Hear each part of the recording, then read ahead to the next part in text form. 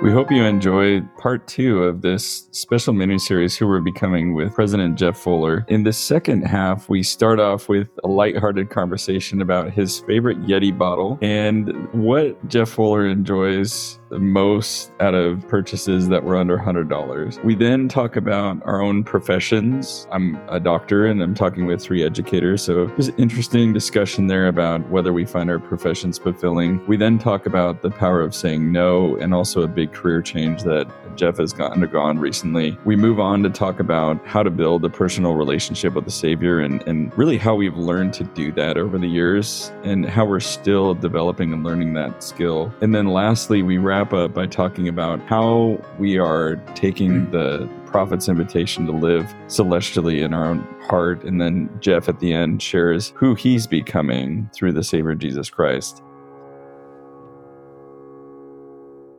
I wanted to go on totally different direction. We'll get into it a little bit. We're getting into some deep waters. We'll probably go back into the depths again before we're done.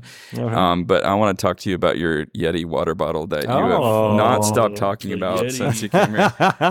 So I asked a silly question. Kirsten just grabbed her giant water bottle while we were talking. 64 ounces.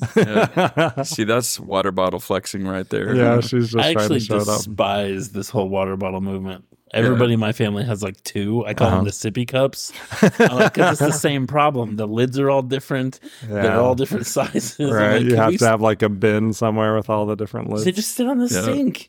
So to fill everybody in, what we're talking about is we do have one question that we asked the guests for this mini series about what's your favorite thing that you spent under $100 on. And the purpose of this is really to get, an idea, a little bit more of a window into you. Obviously, if you spent, $50,000 on something, we assume that was an important investment for you, right? But, it's sometimes the less expensive stuff that we enjoy can tell you more about your personality. So mine's a water bottle. Yeah, it's just a water bottle. Really, my answer, though, is about like experiences, I think. Yeah. I don't spend a lot of money. I'm not a spender. I don't go buy a lot of things. Maybe books. That drives Christine nuts rather than just getting them at the library, but I like to own a book. But I have learned as I've gotten older to spend money on like going to do things with my kids or as a family more than anything else. But I did, my answer, if it had to be a thing, was this Yeti water bottle. I think it's 32 ounces. I'm looking at it right now with such loving eyes. So my question is, did you what I love about this? it, I just happened to like fall into it. Okay. So first of all, it's a Yeti, so it just keeps things cold. I need my water to be cold, right? When you were on your mission, did they just give you lukewarm water in Italy? Yeah, there was no ice. There's no ice. Even at McDonald's, sometimes they wouldn't give you ice. Yeah. You have to ask for it. Right. And so if I'm drinking water, it has to be really cold. That's the first thing. The second thing is that it has this little twist top that then has this perfect lid so that like you don't get water like all over your face when you're trying to drink it, or that it's like too small. And I also don't really want a straw. And then it's also the perfect size because I feel a lot of pressure to drink water because you're supposed to, and I drink too much soda, so I need to like up my water intake because I drink too much soda. You need to flush out. Right. I totally have that problem. And so because I have to fill it up a couple times in the day, I feel like, I'm doing good. Well. Yeah. So there you have it, and it's blue for obvious reasons, right? Go Millers. Yes. Go Cougars. Go Agnes Stewart. Go Agnes. Right. I'm going to say if did you name we were going to name the water bottle, and if we think of a good name, that could be our next prize for the podcast. I didn't know it was a Yeti. Yeah. But did you have a different name for it? Well, no, I mean, now that I know it's Yeti, we could probably play with that, but Thermos of Destiny was... Thermos of Destiny. Yeah. I don't know if anybody would get the Thermos reference because nobody says that anymore. I don't know. Yeah, I mean... Only like our generation. We would get it. Yeah, 40 and above prize, I guess. All of our lunchboxes were made by Thermos. Do you count yourself in the 40 and above yet, Jason? I got a couple months left. A couple good months. You can't win. You know what's funny, man? I actually, this is so stupid, but I actually think like appreciating the small things is pretty fun and helped me enjoy life more, honestly. Yeah. Like I learned that from Greg Goodrich. A lot of you probably know Greg Goodrich from Second Word and He was my Stake. executive secretary. Yeah, and he it can drive you nuts at first when you play golf with him because you're usually just trying to like move along, and he will point out something tiny that is, and insignificant that he says this is beautiful, and I love learning that from Greg. And That's so, cool. I think even appreciating your water bottle, Enjoying can bring more joy to things life. of life. Yeah, that's true. It doesn't fit in my cup holder in my car. Oh, that's a big deal. That's a deal breaker. But no, it does. But I have like a cup holder where you can remove the little middle thing, and then it fits. Camille has those too. So it does. Yeah. It does fit, but not Right. ideally. But I do love it. Yeah. Yeah. What else do you want to talk You need about, to buy John? a car to go with it. I need to buy a new car. Well. Yeah, How about those right. Teslas couple of days? I think we got to give John a shot here. Oh my gosh. You guys didn't want to give him a warning at all either. You said you were just going to come out here and just guns a-blazing questions. Okay, I'm gonna ask this one. Let's go. Do you find your profession fulfilling? And I'm calling on the last, how long you been a teacher? 18, 19 years? Well, 21, including Utah. Mm-hmm. So, do you find your profession fulfilling? Why or why not? And I'm only asking this because in the last 5 years, I've really been struggling with this question. Mm-hmm. Personally, this year, I find it a little more fulfilling than I have the last 2 Because or 3 I'm years. gone. No. Well, kind of the opposite. Yes, no, because you're gone, I'm finding it fulfilling because I'm having to actually not sort of lean on you as a crutch and go, why are you here still at Agnes? Because Jeff Fuller made it so easy. But it's also, the students, not the greatest 3 years of students we had, like your last 2 years especially. It's been tough since post-pandemic. Yeah, it's been tough. I have completely. I would say the answer right now might be a little different just because I'm still in this transition, and we can talk about that later. But I think working in education is. I tried to avoid it for the longest time. My dad was a high school teacher. I saw how hard he worked and how little he got paid, and bringing home papers every night to grade, which I actually loved to help him grade. I thought that was super fun. Spoiler for some of his students if they ever heard that, right? And we're like, oh, a 12-year-old was grading my paper. Fantastic. But so I tried to go into a different field. I actually tried to go into medicine. I was like, well, I knew I wanted to work with kids because I just enjoyed working with young people. And so I was like, I'm going to be a pediatrician because then I can make some money. Right. And then I shadowed a pediatrician as I was going through my program at BYU. And I thought it was the most boring, like horrible day. I mean, I was like, I went several times, but it was like the same thing coming in with a sick kid with a runny nose. The kids could barely like tell you what was wrong. So then you're just listening to these parents that are like overbearing and like, so I was just like, I can't do that. Right. And then, I think I knew all along that I was going to go into education, but I just was trying to avoid it. But I mean, there's so many things that I love about it. I love that every day is different. Every day is like a new adventure, right? You get to, no matter how bad the day was before, like the new day can be great, right? Or vice versa. Mm-hmm. And you always have the best story to tell at the dinner table because something's going to happen that day, at school. You're learning all the time. Like, I think it's similar to, so many things in the gospel. Like, I don't know if you'll ever get to the point as an educator where you're like, yep, I know everything about it. I'm the best I'll ever be at it, right? So you're always learning, always trying something new. And I think that there's just really good people that go into education. So you end up working with incredible people. And, you might think that it's like a selfless job and that you're like helping other people and serving in a different way, but you also just get so much back in return. It's one of the things I'm kind of struggling with now is that I don't really see the impact of my work every day because I'm not around kids and I'm not around teachers even every day. And so, but when you are, it's like there's something that a kid's going to say to you, or you see that they learn something, or, like you help a teacher get to a certain point, or you help provide them with something that they need, and then they do something incredible with it. I mean, it's just the most fulfilling job I think that you could have. I can't think of. I had a bunch of 8th graders, my morning announcements crew, practically chanting, "Bring back Mr. Fuller." I didn't have them. I did actually watch the announcements just once this week, and I was like, "Oh man!" But I'm glad that the students are involved with it, though. It's good. So, anyway, you probably watched the one where I wasn't there. They were freaking out. I mean, what would you guys say as far as why did? I mean, Jason, you as well. Yeah, I think for me, honestly, I enjoy my profession, and I'd say the biggest reason it's not the money, it's not the intellectual, stimulus that I get throughout the day. Although those are interesting aspects of it, I think for me, really over the last 5 years, what I've learned about myself is what's most important is that I am in a situation where I can be thoroughly and unapologetically the person I want to be. And I love that the current situation I'm in allows me to do that. And I also love the amount of influence I can have in my job that can be good in people's lives. Yeah. And and I'm sure you guys feel this way as educators too, but there are occasions where, I'll diagnose a medical issue and, that's it, black and white.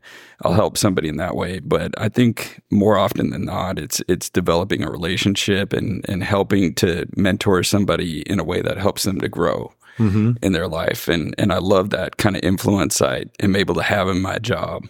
There's an interesting sort of test as a teacher when you hear your name being called out at Walmart. It's like you tighten up because you don't know which kind of feedback you're going to get. But usually if they're calling your name out, they liked you. But that's honestly one of the most rewarding things. I'll look at a kid, they're 21, 22 years old now. I don't remember their name at all. I remember the face. And they're like, "I always loved you, and Mr. Rotherham and Mr. Oxshire and is Mr. Fuller still there?" And I finally get to say something different. No, he's not. It's like, that's sort of like did the prescription work 7-8 years later? Yep. And that can be super fulfilling when you realize, that kid that I can't even remembers me, and that was a positive influence in their life. And sometimes that's really rewarding. It's interesting how I fell into middle school, because middle school for me was extremely traumatic. Not a lot of people, yourself, as a middle schooler. Not a lot of people know my history as a middle schooler, but it was severely bullied. And so when I did my student teaching, I was with middle school. I was like, "Give me in, give me out." It was almost like a post-traumatic, stress. When I walked in the door, I was like reliving my middle school years, and then much to my surprise, I ended up loving it. And my mentor teacher said, "You're really good at this, and if you love this, you need to stay here, because we don't have enough people at the middle school level that love middle school students." Absolutely. And so there is a sense of pride that I can provide an environment that I didn't have, a safe environment and an environment of value that I did not personally have. And then there's also interesting that I've been able to mentor over the years different people, student teachers who are learning the craft. And it is such an interesting thing when you break down what we do to a more microscopic level of how complex it is. How many thousands of decisions you're making within such a short period of time. And to think, okay, how do I unpack all of this and then repackage it together in a chronological way that will teach someone how to do what we do. And when you do that, you start having pride in the fact of, wow, that's what I do on a daily basis. And it is a profession that is pretty cool to be able to see translate really powerfully in the gospel. I think it's something that sets up, I look at a lot of times when I'm in a room of leaders or I'm in a room of people planning out things, I'm looking around and going, well, there's a teacher, there's somebody with education. It just calls to people that have to use certain skills in the gospel as well. Interesting things. So that value and can see learning and growth and humans and relationships, and there's so many things that are there for sure. So I think it's the best. But I also am like, don't become a teacher to my kids, right? For whatever reason, right? I do the same thing, dude. Do not become a doctor, especially if it's for the money. Don't fool yourself. I mean, Ellen the other day was just like, I love my history classes. And I was like, history's the worst. You can't do anything with that. I mean, I was a social studies teacher myself, right? Like that was what I loved. And I was like, well, you can either become a professor or a teacher or a filmmaker. Well, you recently changed jobs. We were kind of alluding to that already. And you and I have talked a bit about, the power of saying no and being able to do that as, especially in leadership roles or in our work, whatever. And you and I both probably err on the side of trying to help people. I always call myself the recovering people pleaser. Yeah, it's a process, right? I don't know if I'm recovering. I think it's just flat out. And I think you took a test recently. I think maybe Christine compelled you to take a test. It's not been recent, but she brings it up often. where you fell in a category of obliger, right? Yeah, the four tendencies is the quiz, I think, and I don't remember who the author is. So I wondered just this process of moving from being a principal to your current job, was that part of you starting to learn to say no to something, and I'm just curious if we could unpack that a bit. I would like some help unpacking this a little bit. It's been an interesting couple of months. I think this came up a couple times in the questions that you asked as far as just challenges. And I think one of the questions was, what's the deepest loss that I felt besides death? And I said that my being the principal at Agnes Stewart has been the hardest kind of loss for me to, I mean, I'm still not over it, so I can't say that I've overcome it yet.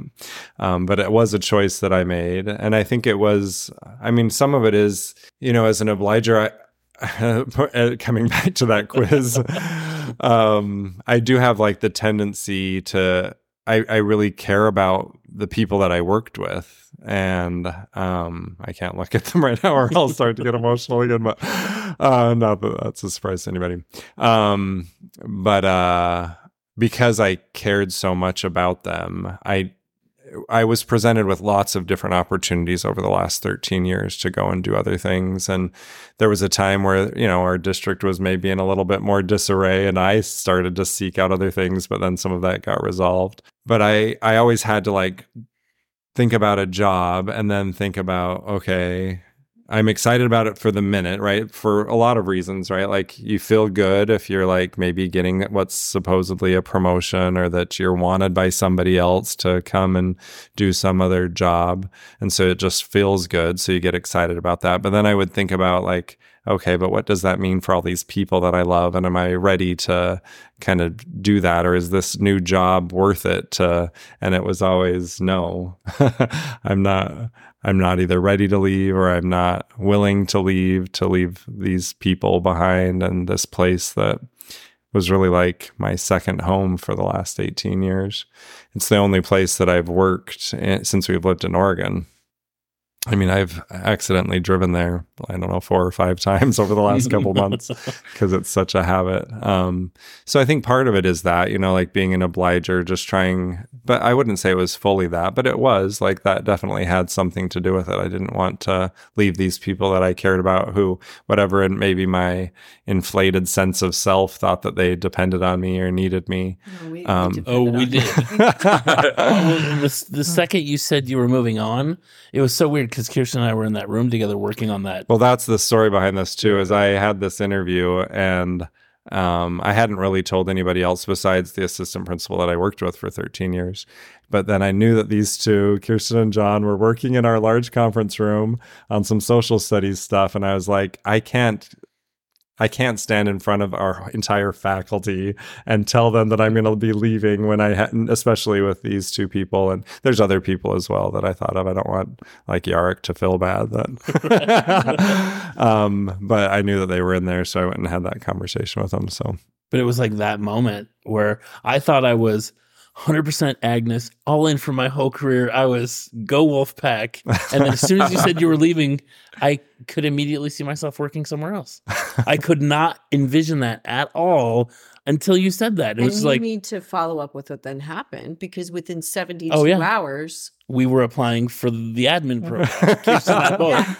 And that was, I mean, it was so desperate that we looked up what the deadline was, and it was that day. So we contacted you. We contacted a few other people, got our references, got it all, and within we applied. 6 hours, we by the end of the school day. And now here you are in a program at the University of Oregon. But it was interesting how it was so clear. It wasn't we're angry at you, we're jumping ship. It wasn't any of that. It was just you had provided us an environment to grow and flourish, and we'd been very comfortable. And that was just a clear bolt of lightning of, it's time for you to move on. And I think there's major points in your life where you get comfortable. Yeah. And you are, this is all fine. And then to make a change that you need to do, it isn't until you get the slap in the face of, it's time. You need to do something that's going to challenge you. And it's not going to be comfortable. And you're going to question sometimes why you did this, but it's what you need to do. And so it was just such an interesting experience to be able to have that and watch the domino effect of that. And it was so fast. And the thing about you as a leader is that there are some leaders that hold you down. They put you in a position like that's your job. Whereas you let us, like Kirsten was saying, you let me explore so many professional avenues within that one building. Like just with the media, the technology. It's like I wanted to do all that stuff and be a teacher. And you're like, go for it. Here's the money to do it. And I never felt restricted. And so when you said you were leaving, it's like, well, we were heartbroken, first of all. We sat and cried. We did. We sat and cried for the time, because we literally go, oh, we're so happy for you. And then you walked out the door. I don't know if you were that happy in that moment. Both like, oh, yeah. No, I mean, one of the things that I have learned is, being there for so long, the staff at Agnes Stewart has been and continues to be so supportive of me, right? Because it was a choice that I made. And I think that it wasn't like forced upon me. It was something that I pursued. And I think because hopefully I tried to provide opportunities for other people, that they also felt like this is an opportunity for him. And that's exactly how we all saw. Everybody I talked to was just like, I don't blame him for doing this. Yeah, no one was upset. This is like, he's been sacrificing for 13 years. Get yours, I don't know about that. But I also, coming back to what you said, Kirsten, I think, you can get so comfortable, and that's where I was, and I was just in a very comfortable position. I could go to work and not really have to think. I mean, of course I had to think about 1,000 things, because every day, like you said, there's just so many decisions and conversations and problems that you're solving.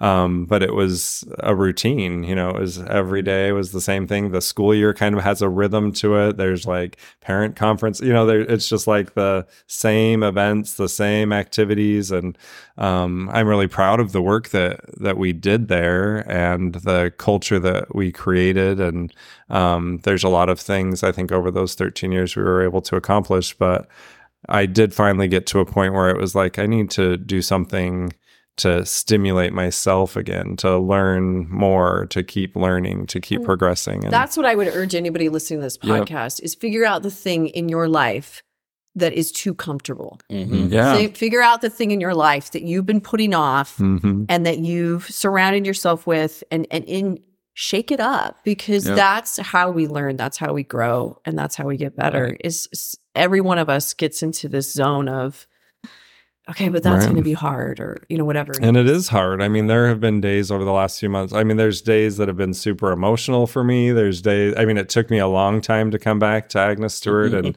still even there now, it just feels like it feels so familiar, yet so somebody else different, is living in your house.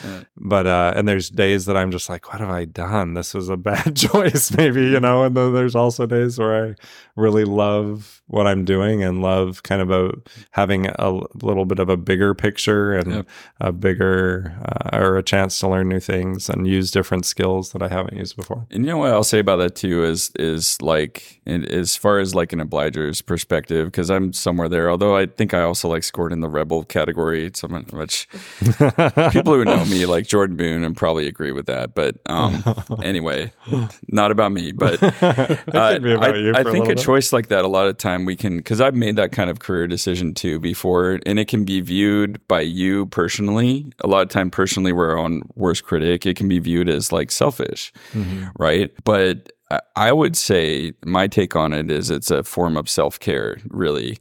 And, you know, we tend to even kind of negatively view self-care a lot of the time, especially if we're really motivated people. You know, that's selfish. That's taking away from time you could give to somebody else. But one thing I heard, it was by a pastor, like not a member of our church, but he said, the one thing you are a steward of besides your own children is yourself, right? And you, as a person, you have a limited capacity to give. You need to recharge, and you also need to be fulfilled in every aspect of your life. You know, and you're not bringing the best person to the stake presidency. You're not bringing the best person to your home if you're not fulfilling that part of you. So I just wanted to share that perspective or feeling. Yeah, I love that. That's awesome. And I do feel much less stress.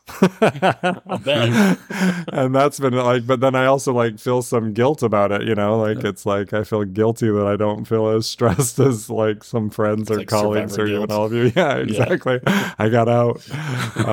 But I honestly, I mean, I miss the kids. I miss seeing kids every day. I miss the relationships. They miss you. Yeah. So, but it's been fun to go to the high schools and see some of our former students too. That's been awesome. I wanted to talk with you more about another conversation you and I have had, and I think we're really trying to, I think the reason we've talked about it a bunch is we're trying to emphasize this with our youth, and I'd like to move to emphasize it with just our general population of the church, is trying to help people understand the process of developing a personal relationship with the Savior. And I think that's been a part of your leadership trajectory as well. Could you talk more about what that has been like for you? It's interesting. When I was reading just this morning, and, you know, come follow me in Timothy, I can't remember what chapter it was. I think chapter 4. But one of the scriptures in there, it talks about like, it basically is like telling people that they should study the gospel, learn the doctrine, you know, all of those things. It's the scripture right after the, you know, be an example of the believers. It's like the next verse. I remember it being like the very next verse.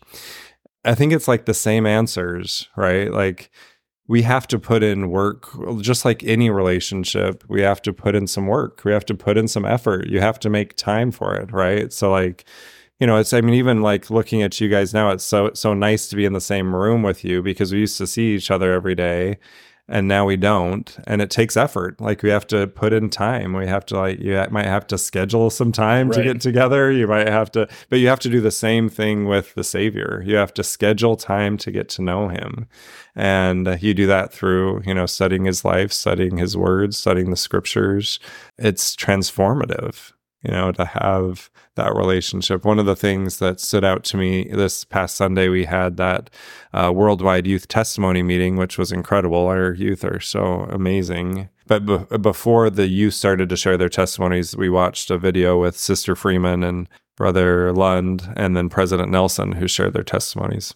Sister Freeman talked about, you know, the Savior as her friend, that she's come to know him as my friend.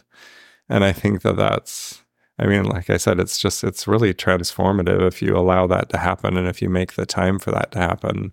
But again, you have to make time for it. You have to invite him into your life. You have to get to know him, and he's always there. It's pretty incredible. And I wanted to ask a follow-up question and open this up to Kirsten and John too, if you have insights. But was there anything that unlocked for you in that process? Because I think for me, like years growing up, I grew up in the church, but I always felt like, man, God hates me. Like I do these bad things. I'm continually told that they're wrong. Like I need to do all these changes in my life to kind of deserve God.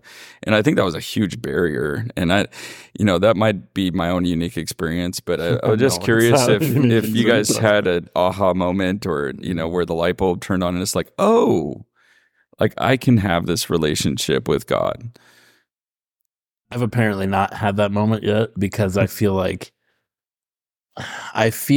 the brother that's always disappointing the older brother. It's like we're so hard on ourselves. Yeah, and I look at the times I roll my eyes at my kids, and I know that's what Heavenly Father's doing to me. It's, how many times, John? But one thing I do know, one thing I do feel, is that He's always there.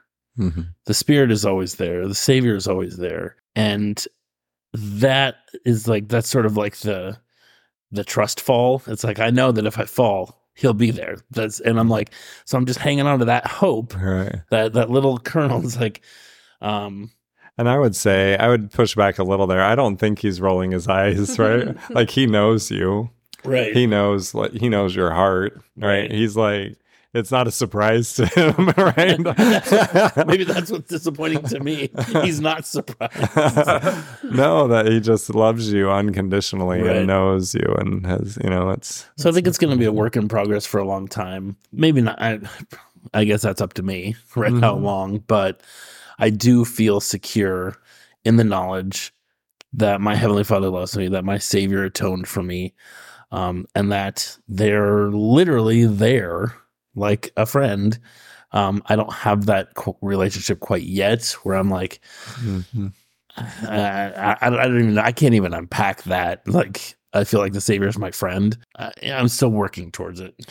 It's who we're becoming, not who we became, right? That's so true. I mean, I honestly would say for me, and maybe it's just because it's the most recent, but honestly, this year, my relationship with Christ has changed. Mm-hmm. I think studying His life in a different way for whatever reason. I don't know what I've done differently this year than in years past, or maybe I just know that I just need Him more with my calling, with my children, with this new job, that I just that thirst for righteousness or that thirst to know them is such a real thing. And so I feel like, honestly, this year has been kind of an aha moment for me where I feel like I'm not there yet, but I'm finally seeing Him as a real person, right? With a personality and with, that He's not just this nebulous loving God that I've always loved and, and have needed in my life, but that He's a person, that He's, just He's not just like us, of course, but that He really can be our friend and our brother and someone that we can depend on just like anybody else. I had a powerful experience when Ken was bishop. So when he got called to be bishop, Finn was, I think, 3. And by the time Ken was done being bishop, we had our bonus surprise baby. That was a great story from work. Yeah. Too. Kirsten came and cried to me, and I thought somebody had died. Yeah. She was pregnant. But now we're so happy to have Ronan around. And I remember, when Ken was bishop, it was not unusual for him to spend 40, 50, 60 hours a week being bishop. He was a man who... Well, really, you're always the bishop, which is like the relentlessness of it, right? But outside the home, I guess I should say. He was gone. It was like a full-time job plus. And there were a lot of nights where I would be by myself, and it was challenging. And it was during some intense parenting years. I remember one particular night, it was just really bad. And I remember praying, I need you to see me. And I need you to send someone. I was literally listing, I need somebody knocking on my door with something that like something sugary. And I need to know that you see me. Yeah. And then I sat there and waited. and there was no knock at the door. And I don't want to make it seem like no one's ever done that. They have. But in that moment, it did not come. And I was so angry because I'm like, I'm being very specific about what I need. Yeah. And you are not fulfilling that need. And I feel like I'm sacrificing for you. And the thought that came into my heart was, am I enough? Are you okay being in this gospel if it's just you and me? Mm. If I'm not sending you someone right now, are you okay if it's just you and me? Mm. And that was really powerful for me because I suddenly realized, am I okay if it's him and I? And are him and I strong enough together? Mm. And do we have a relationship where I can depend on him to be there, to be the one that's knocking on my door and saying, I'm here. Am I enough for you? And so that was a pivotal moment for me of then realizing that I needed to do enough work to be able to know who he was as a person if he was coming into my life. Yeah. And did I have a friendship with him? Did I have a relationship with him as much as I do someone tangible that I can think of or, that I've developed this relationship with? And so that was just a turning point for me to be able to be like, yeah, you are enough if it's just you and me in this together. Yes. And having those personal conversations. I believe in formal language when you're praying, but I also have a lot of prayers that are more casual throughout the day. And I found that helps me get closer to him. Yeah. And it works for me. I've had a similar experience too lately. I think I've shifted from this mindset I used to have, which I think a lot of people do, which is viewing God and Jesus as kind of this divine vending machine, right? Where it's, I pray to you, I do the things, and then you give me stuff, and I want God's stuff, right?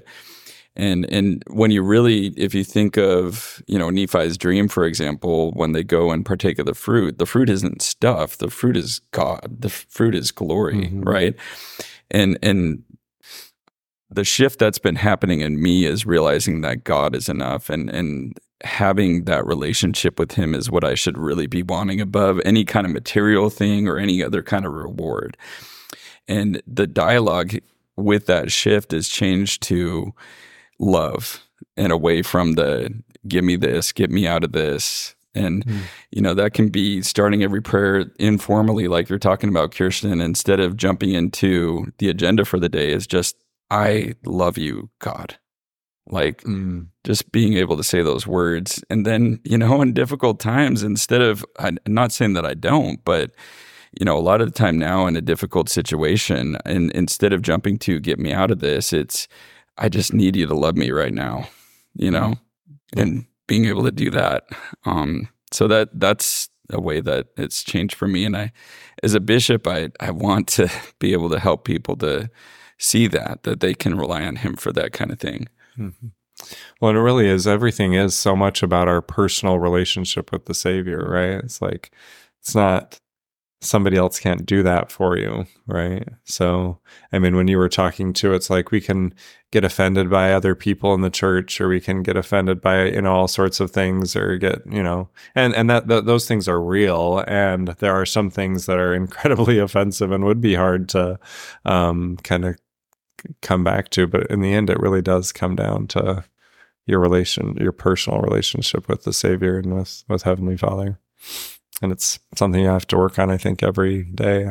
John or Kirsten, any other things you wanted to get into? And oh my gosh. Now we're getting for a school teacher. I took this for granted. Yeah, it's getting late. I'm just like, we're just talking to Jeff. But I'm like, you have Fuller here. You could ask him anything, and I didn't think of anything. I'm trying to use these questions as sort of prompts. Kirsten has a list. Yes. Well, I had one thing. I loved this talk that Nelson just gave in this last General Conference, President Nelson. He said this words of think celestial. Mm-hmm. And I've even used it in my family of different things. Ken will roll his eyes because I'd be like, are you thinking celestial?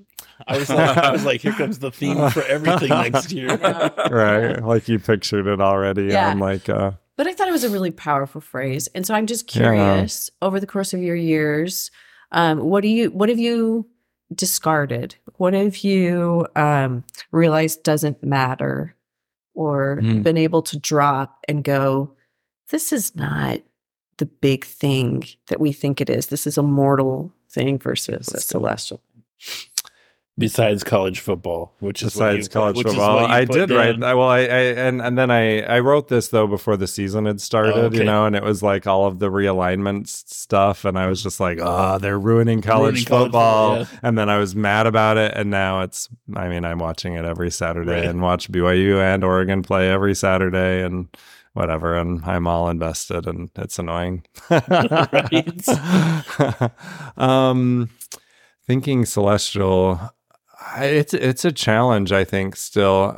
I'm trying to think of like what things that Is it different than eternal perspective? Thinking celestial? I think of them as pretty similar. I think it's like keeping that, you know, like the eternal perspective in mind and what's important is and what. So I don't know. I don't know if I have an answer for that. Do you have one? I guess long term. Mm-hmm. And I think for me, mortality is all about time frames, starts and end times. Yeah. And I think that it just doesn't exist.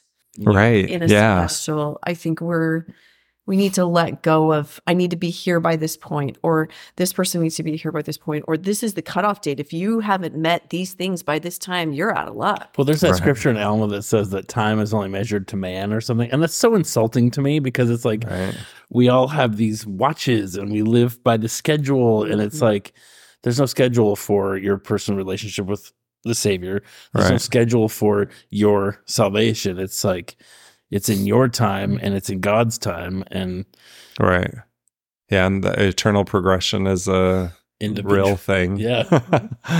I think for me, it really probably comes back to that parenting discussion that we had earlier, you know, that like think celestial as our kids get older and make choices for good or bad, or, you know, I think like you had said earlier, it's like we've always put so much weight and kind of like the outcomes for our children or something, you know, and that's just too heavy of a burden to place on ourselves. And so I think thinking celestial for me is that's something I'm still working on, you know, and I know I believe it. Like I believe that to be true, that there's a long time. We've got a long time frame here. But then there's also moments where I still fall into that worry and concern, and which isn't, I guess, a bad thing. But as long as I don't let that kind of weigh me down or see my children differently. And so I'd say that's probably the area that I think of that the most. So sounds like a good discussion. I definitely didn't leave to go to the bathroom. I was thinking about reflecting on that exact talk earlier today and thinking about what that meant for me. And, you know, I think for me, it means letting fear go, whether it's the topic of vulnerability or anything else. You know, I'm reading through Alma right now, and I love the story of the stripling warriors. And, you know, there's one verse where they talk about they did not fear death. You know, they cared about more important things like their family, like their faith, their God, you know. Right. And I think that is living celestial. It's letting go of the fear that the adversary wants to be a part of our life and letting God fully have our heart. Yeah, absolutely. Well, anything else we want to get into, guys, or we're about at time. So I had one last question, which is, you know, we've touched on this quite a bit, but the last question for the mini-series is, who are you becoming, Jeff Fuller, through Jesus Christ?